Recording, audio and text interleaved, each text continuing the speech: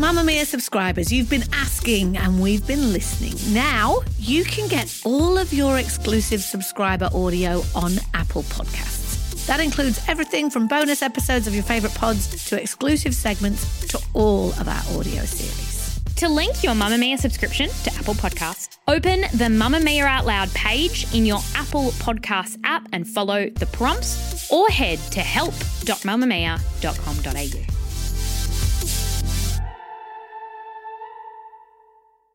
You're listening to a Mamamia podcast. If you want to make Out Loud part of your routine 5 days a week, we release segments on Tuesdays and Thursdays just for M+ subscribers. To get full access, head to mamamia.com.au/M+. That's MPLUS, or follow the link in the episode description. Hello and welcome to Mamamia Out Loud. It's what women are talking about. I'm Holly Wainwright. I'm Mia Friedman. And I'm Jessie Stevens.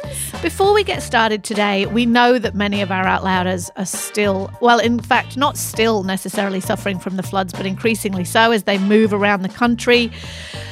We would like to do a shout out that you might have seen around on your social media feeds to an organisation called GIVIT. That's GIVIT.org.au. They are working with the New South Wales and the Queensland governments to distribute donations to places that absolutely need them and to items and products that people absolutely need in the floods. So it's a really targeted organisation that's literally buying people replacement white goods, replacement car parts, really specific things, and it's very legit. So you will see a few people calling out to it.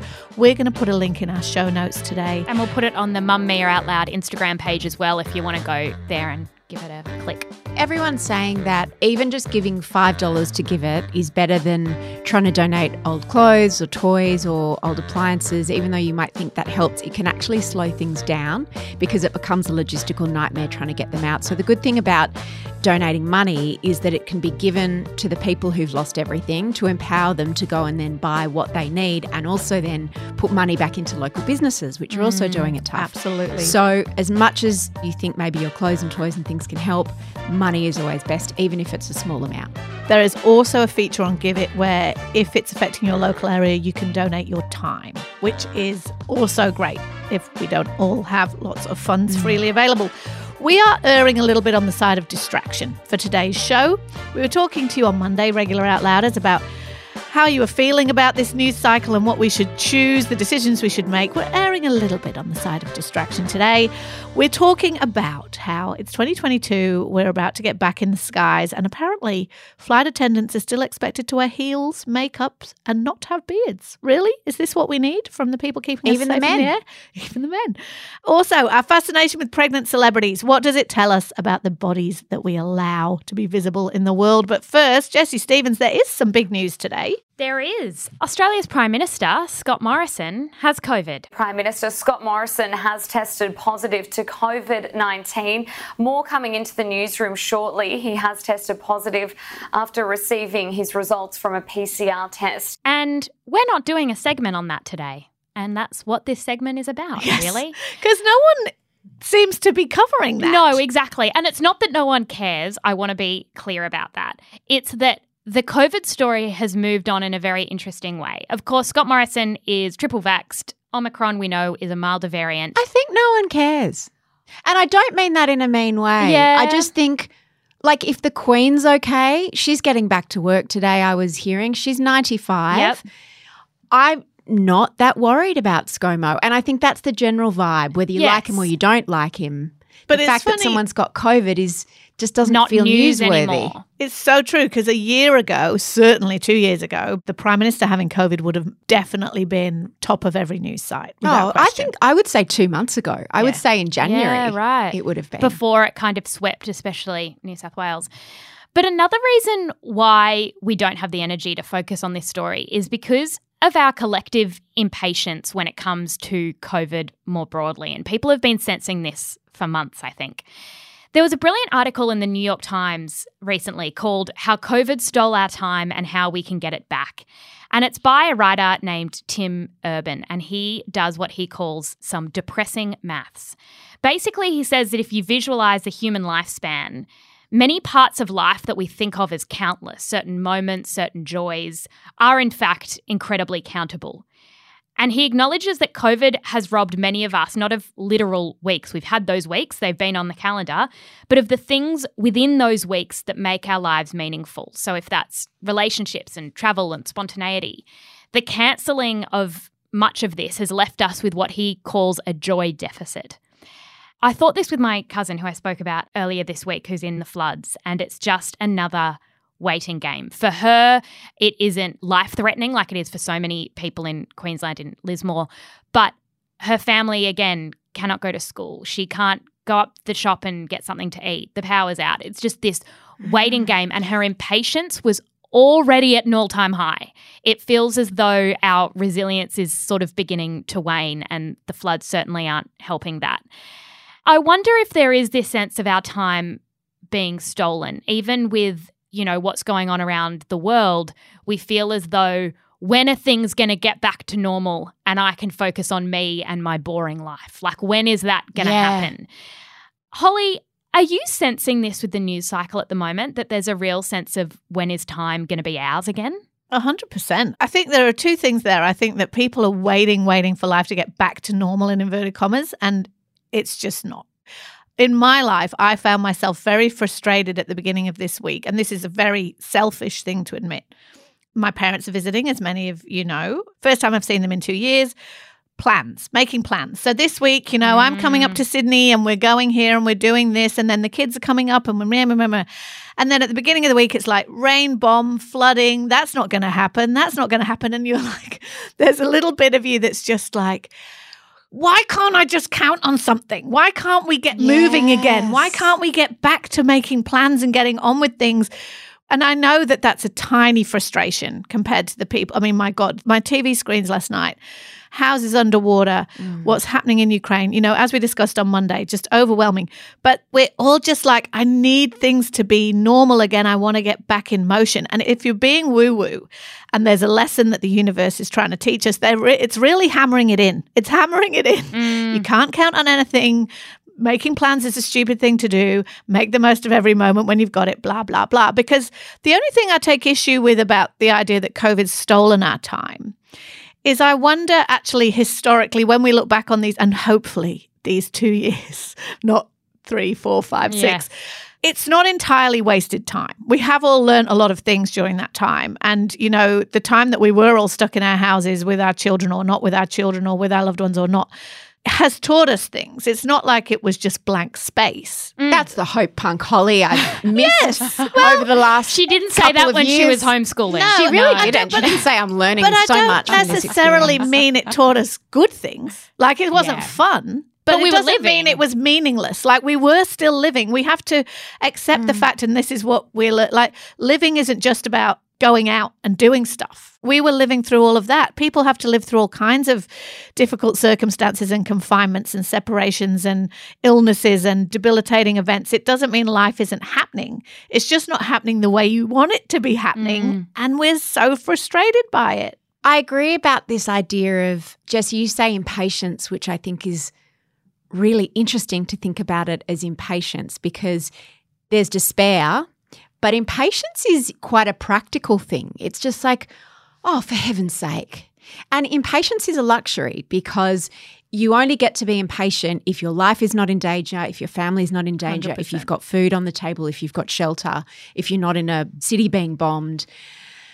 But this idea of disruption, I was saying to someone today, the news cycle feels relentless, and we've just come out of Omicron and we've gone into a war, and then we've just got our heads around the fact that there's a war and then there's a flood.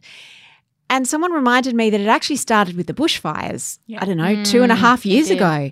That was the first, we've got fire, we've got flood, and we've got everything that's happened in between, including a pandemic and a war. And the war just has only started, and we're already right, okay, that's pushed down to 4th or 5th. on homepages on maybe news even sites. before. Think about Trump. Think about 2016 when you started a podcast called Tell Me It's Going to Be Okay because you're so worried about the state of the world. That was 5, nearly 6 years ago. If you could go back and tap yourself on the shoulder, you'd say it's just not. I just would have saved the 2 years we did that podcast and said, the answer is no. No. Move on. And Start that's accepting it. What I was going to ask too is that there's been so much thrown at us. So obviously the war in Ukraine is intensifying, and among that conversation, and this is what the news cycle does, it says that, yes, there's the war in Ukraine, but how about these 6 other wars that have been waging in, Africa and That I'm ashamed that I didn't Middle even East. know about. Yes, and the Middle East that we don't even talk about.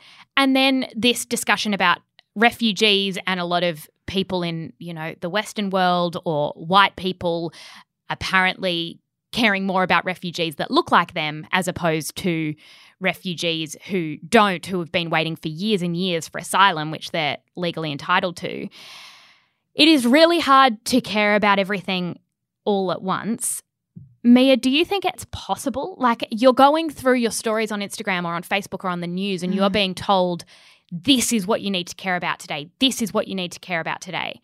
Is that going to lead us to just this state of apathy? Like, can we keep this up? Yeah, I think we can to a degree, but we've got to pace ourselves. So to me, this is an extreme version of what women deal with all the time in terms of we're always triaging our life. There are always multiple tabs that we have open demanding our attention, whether it's our aging parents, our little children, our mental health, our jobs, our finances, whatever it happens to be.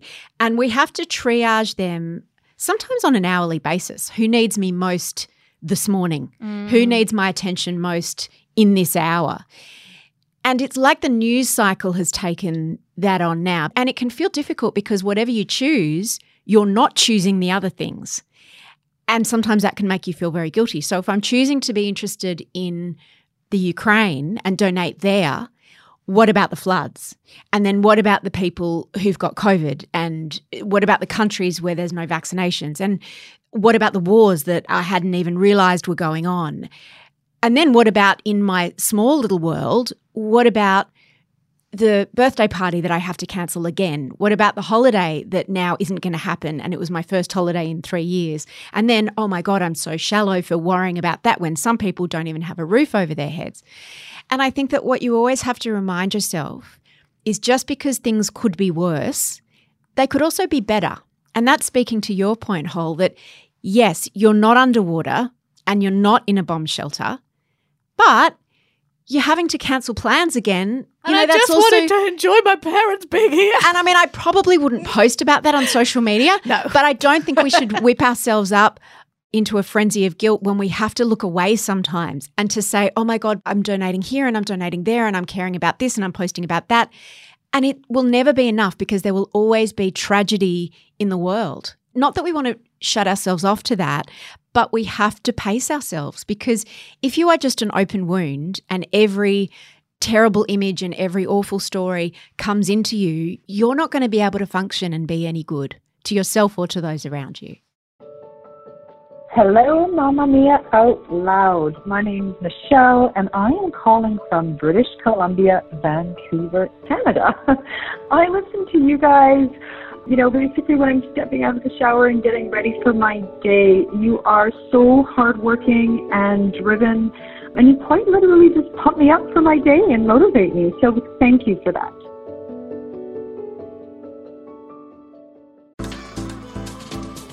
Move by Mamma Mia is the exercise app for anybody, anywhere. And in case you missed it, we dropped a brand new stretching collection that can be used to improve mobility and bookend your favourite sweat sessions. Mamma Mia subscribers get unlimited access to Move, and we drop new workouts every single week. If you're on the hunt for movement that makes you feel good, head to move.mamamia.com.au and use the code MOVE10 to get $10 off a yearly subscription. You're going to love the uniform. Our motto is big hair, short skirts, and service with a smile. When was the last time you got on a plane? I can't remember the last time I got on a plane, but when I recall in my distant memory what it was like to go to an airport or be served a drink by a flight attendant, The image I always have in my mind is of men and women, mostly women, who are very well groomed, always much better groomed than I am. This sounds awful, but whenever they do the safety demonstration, I always look at their eyeshadow. And Amazing. I think, how long There's that take? contouring usually. Oh. There's usually lip liner. Yep. Beautiful hair, often with hairspray. They have a little scarf on. But female Qantas workers this week are fighting to be allowed to have a bit more control over what they wear and how they present themselves. They don't want to have to wear stockings, makeup and heels.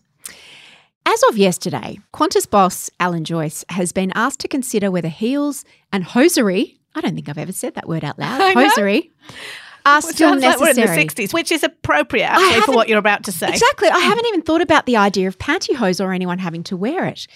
There are so many rules that I never realised Qantas flight attendants in particular, I don't know what it's like on other airlines, have to comply with. For example, women are not allowed to wear watches with large faces.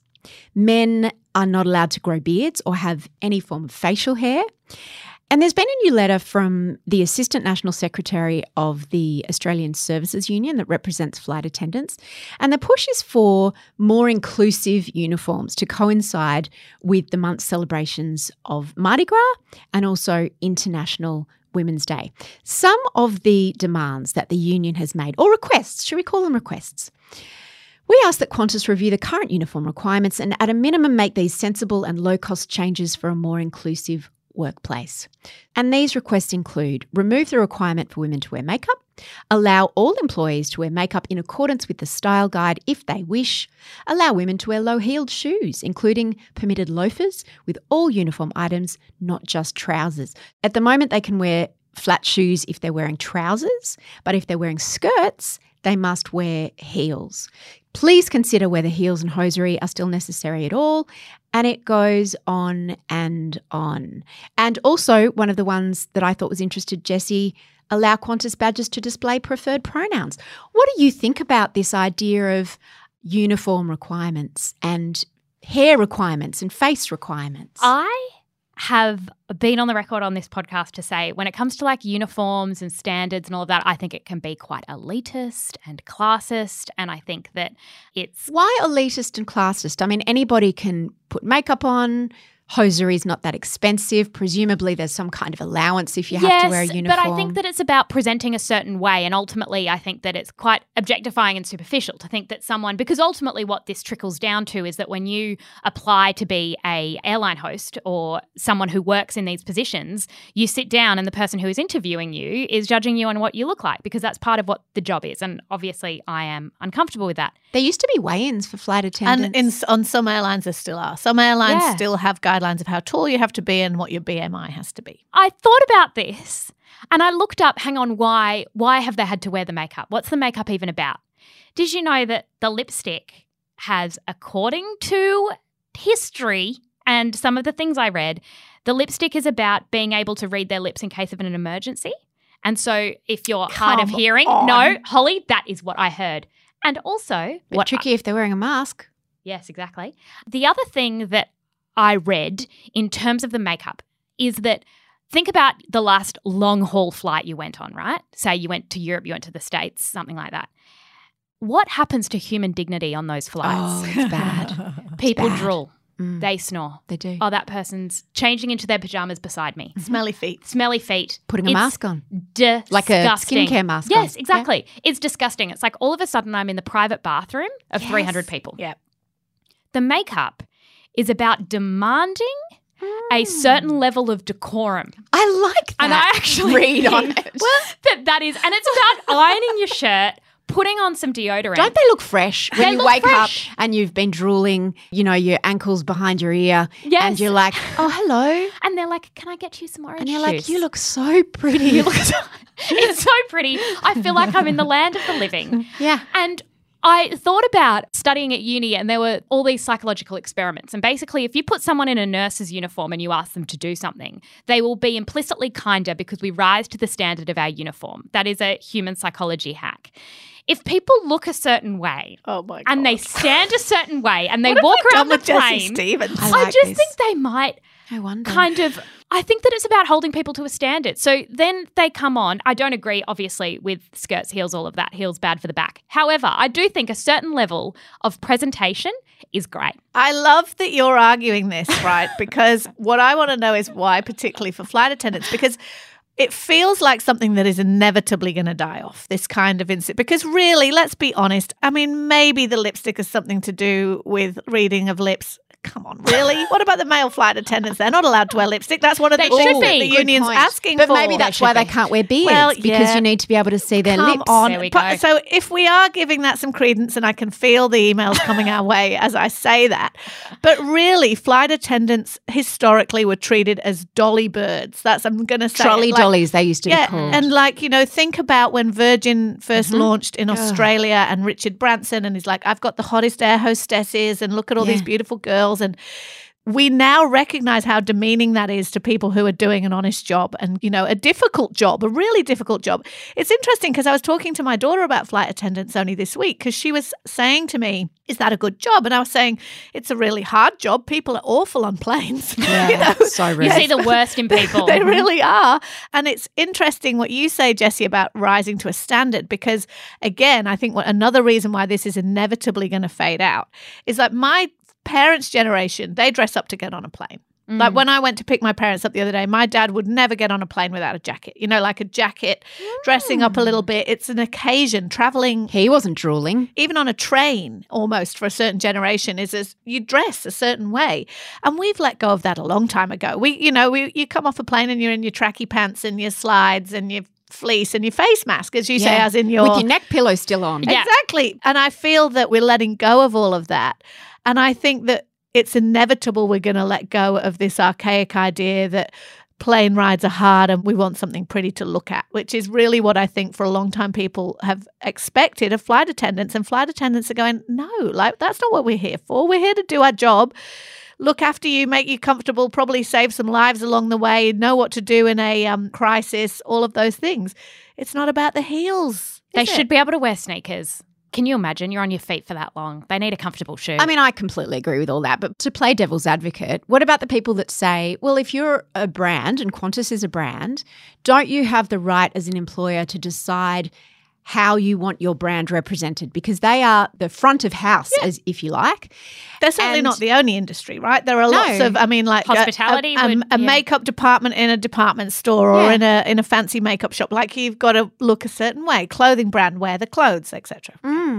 I think it's an interesting idea to grapple with because in a way, in the same way that an airline or any brand would choose the models or the people that they have in their ads because they want to project a certain image, how is that different to their employees? I think that where it is different is when there are different requirements for men and women. Yeah.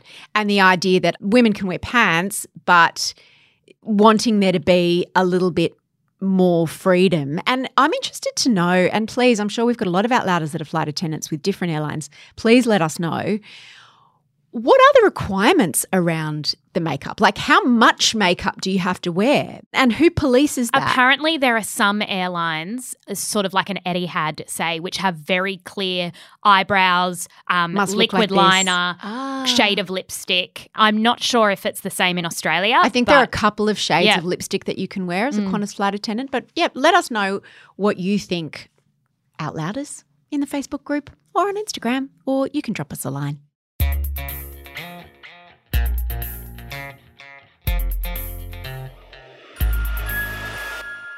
You are making it your fashion show. I love it. I'm trying to enjoy it as much as I could, and fashion is one of my favorite things. So, redefining what it means to even be pregnant and maternal, it always it can get uncomfortable at times. So, you can dress the part and pretend. A lot of young women I know are obsessed with Rihanna's stomach.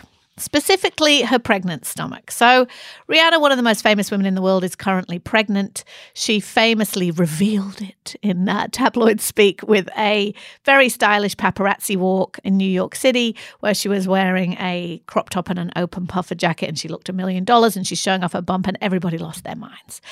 Since then, there have been 1 million headlines in style blogs and everywhere saying Rihanna is redefining maternity wear. She is an icon. She is proudly displaying her bump in a way that apparently is new and fresh, which makes me feel old because I thought women had been walking around pregnant for a really long time. How is it new and fresh? It's out there, right? Like Rihanna is still dressing like Rihanna, but she's pregnant. She's not wearing maternity wear. No. So she's just wearing what she would and having the navel, is that what you call it, a navel? She was out this week at an event. She's wearing a sheer black dress with underwear underneath. She, again, looks amazing. And gorgeous. Lots of young women I know are swooning over it. And it sparked two really interesting conversations in my circles recently. And one of them was about some women hate being pregnant. It's incredibly difficult. They feel sick the whole time. They hate being so out of control of their bodies. Other women feel a level of freedom about body image in pregnancy that they never feel any other time. I think Rihanna was saying this week that she loves being pregnant and showing off that body at the beach or whatever. And it reminded me of when I was pregnant. It was one of the few times in my life when I could be at the beach in a swimsuit and not feel self-conscious because you're like, I'm pregnant, deal with it. This is what you're getting. You know what I mean? Yeah. And yet the minute... Don't have to hold in your stomach. Exactly. The salient feature is the stomach. Yeah. And I imagine you would feel as though everything else, it's like, no one's even going to notice what my legs look like because I am just a big walking tummy. And it's just a time in your life where briefly, and this isn't actually always true, but briefly you get a little bit of a pass from the body jail that we're all in all the rest of the time because the minute the baby comes out, then you have to start feeling terrible in your swimmers again. Times 100. Put that tummy away. No one wants to see that flabby mess. When are you going to bounce back? Put it back in, all those things. It's an interesting conversation about how women's stomachs that we're allowed to look at and have in our celebrity magazines are allowed to be two types. They either have to be super flat and abby, like we recently saw with Nicole Kidman on that Vanity Fair cover, and we're seeing with all the new low-rise jeans that make shredded. you want to, or they can be pregnant and taut and round, but anything in the middle is not okay. I think I need to bring back confronting stomach. You do? Oh, yeah. Do you remember when I posted years ago now a picture of my stomach rolls and I just was like, it's just my stomach. It's what my stomach looks like. I've had 3 kids, whatever. And the Daily Mail did a big story. Mia Friedman posts confronting photo confronting of was in stomach. capitals. Confronting. And then it became confronting stomach. And I remember when I did that, my kids were like, oh my God, why aren't you freaking out? The Daily Mail saying these awful things. And I'm like, that's why society's messed up. Like, this is what a stomach looks like. I am a 40-something woman, as I was at the time. I've had 3 kids. This is just a stomach. The kind of stomachs that you see in popular culture, that's one type of stomach, but it's a very rare type of stomach. It's a rare type of stomach, and the toned abs thing has become cultural shorthand, not by accident, for health and fitness. And it's become that because it is nearly impossible to attain. For women, especially, who have any amount of fat on their stomachs, you are not going to look like Nicole Kidman, which is perfect when you're trying to sell women something because it's like they will continue to buy and try and try, and they're always going to whip themselves. Because I've seen this. I've been at the beach and I have turned to my sister and said, I cannot wait to be pregnant, and pointed to a woman and gone, the freedom in that. It is because when you are pregnant as a woman, for perhaps the first time in your entire life, you don't have to suck in. And you don't have to suck in, but I think it's also wrong for us to paint it as this freedom from body jail because a lot of women, there's still so much discussion and really what you discover when you're pregnant, because you think that, right? And then you get pregnant and the right way, in quote marks, is to just have a cute little neat bump. Otherwise, people say to you things like, you're enormous. Yeah. Because also what they don't say is sometimes your bottom gets pregnant, sometimes your legs and your arms and your face gets pregnant. Swell and like every bit of me was pregnant. My lips were pregnant, my eyes were pregnant. That's definitely true. You quickly learn that really the way that you're allowed to be pregnant, and Rihanna looks a bit like this. She looks absolutely glorious, but it's that like, second trimester that's the sweet spot. It is, but it's like ideally you don't look pregnant from the back, and then you turn around and people go, "Oh!" And that's the acceptable nice compact bump. But I also have a theory that people are obsessed with pregnant celebrities depending on their life stage, right? So all the young women I know who are oohing and ahhing about Rihanna, it's either because they themselves are thinking about that in their world, or all their friends are pregnant, and it's something that really surrounds them. And I remember the celebrities who were pregnant when I was pregnant, and I will always remember them. I remember that Nat Bassingthwaite, she was pregnant exactly the same time as me. There was Camilla Alves, who's Matthew McConaughey's partner. She had a baby the same year as me. I did not look like that. And then with my second baby, Kim Kardashian, and she got so much shit for the way that she looked when she was pregnant that it actually kind of gave me a bit of transferred trauma about it, because I was like, if her ankles are bad, they should see my ankles. But it's like you have a celebrity pregnancy. Put pictures of her and then pictures of a killer whale on the cover. And compared them. Yeah. Joyfully. It was so cruel. And she didn't carry a baby after that pregnancy. No, she Interestingly. didn't. Do you remember the celebrities who were pregnant when you were? Oh, completely. And because I've had 3, there's a lot of them. I remember Heather Locklear was my first one. And then with my second, it was Beck Hewitt and Princess Mary. And then with my third, it was bloody Angelina. Oh. That wasn't great. And everybody's like, and why not so Angelina-ish? She also was pregnant with twins. So, yeah, you always remember because you look and you compare. And the thing is, you're so right, Hole, about when we were planning the show today and you said, oh, everyone's talking about Rihanna and everyone's obsessed. And it's like, what? Like, I knew she was pregnant and I think I maybe saw the one photo, but I've not heard one person talking about it because at my age, not interested. But I can totally see women always, even before you have babies, you absorb the cultural messages about how you should look. So it's like, Jessie, you and your ilk are rehearsing and gathering data for the next life stage. For your next life stage. And this is what I might wear and this is how I might feel. This is how to be pregnant in 2022. Jessie, you have a recommendation for us. I do. It is a book, Again, Rachel by Marian Keyes. It is Marian Keyes' newest book. I love her unconditionally. While I was reading this, I started and I couldn't stop smiling, and I thought, life is just a series of sad moments that happen in between Marian Keyes books. Because I just love living in that world with all her characters, and there are laugh out loud moments. The family stuff is brilliant. For anyone who's read Rachel's Holiday, that was one of her earliest books.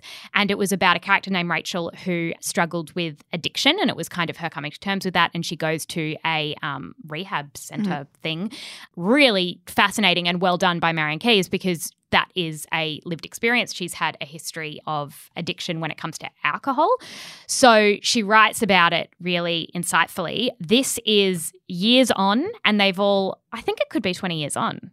And it's a sequel, and I don't think she's done that before. She hasn't. And so I was nervous because I was like, oh, is this going to be oh, no. Those characters had clearly been living in her head all of these years, and it's not just her. You get to work out where all the characters from all her other books are. You do not need to have read Rachel's Holiday or any of her other books to understand this as well. It works on its own. It's so, so good. It's funny you say that about living in Marian's world. At Christmas, I just read Marian Keyes' books. So I read the one that came out before, again, Rachel, which was Grown Ups. Loved that. And then I went back and read Rachel's Holiday in preparation for this sequel to come out. And I read a couple of others because she's funny, but you know there's going to be a happy ending, but it's not going to be cliche, and she draws characters so well, and she does a great plot, and it's just comfort. It's warm and cozy. Good. I've been listening to her podcast, Thank You for Asking, with Tara Flynn, who's a comedian, and it's like that. It's like that wonderful, warm feeling in a show. It's so good. That is all we have time for today on Mamma Mia Out Loud. Thank you for listening. The episode was produced by Emma Gillespie and the executive producer is Eliza Ratliff. And on yesterday's subscriber segment, Mia and I had a conversation about how Mia posing in a bra. We talked about this on the show because Jessie had to have an intervention about it. Which was really fair enough. Yeah, she put a blue bra on over her blue dress and posed in it. And what happened next was really interesting because a lot of Mia's followers pointed out something very problematic about the bra she was wearing. And we have a very enlightening conversation about it. Here's a tiny bit of it. I also feel the burden as a consumer of, do I now have to, before I buy anything, know all the political and social beliefs that is someone pro-choice? Are they pro-LGBTQI? people? Are they pro-vax? Like, does the fact that you're buying something from them mean that you endorse all their views? And Yeah. this is something that is complicated within the call-out culture, cancel culture, is that if I watch that TV show, but that guy said something horrible once, am I supporting what he said? Bye. Bye.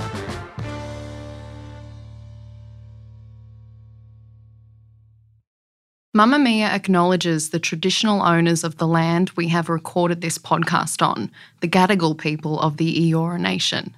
We pay our respects to their elders, past and present, and extend that respect to all Aboriginal and Torres Strait Islander cultures.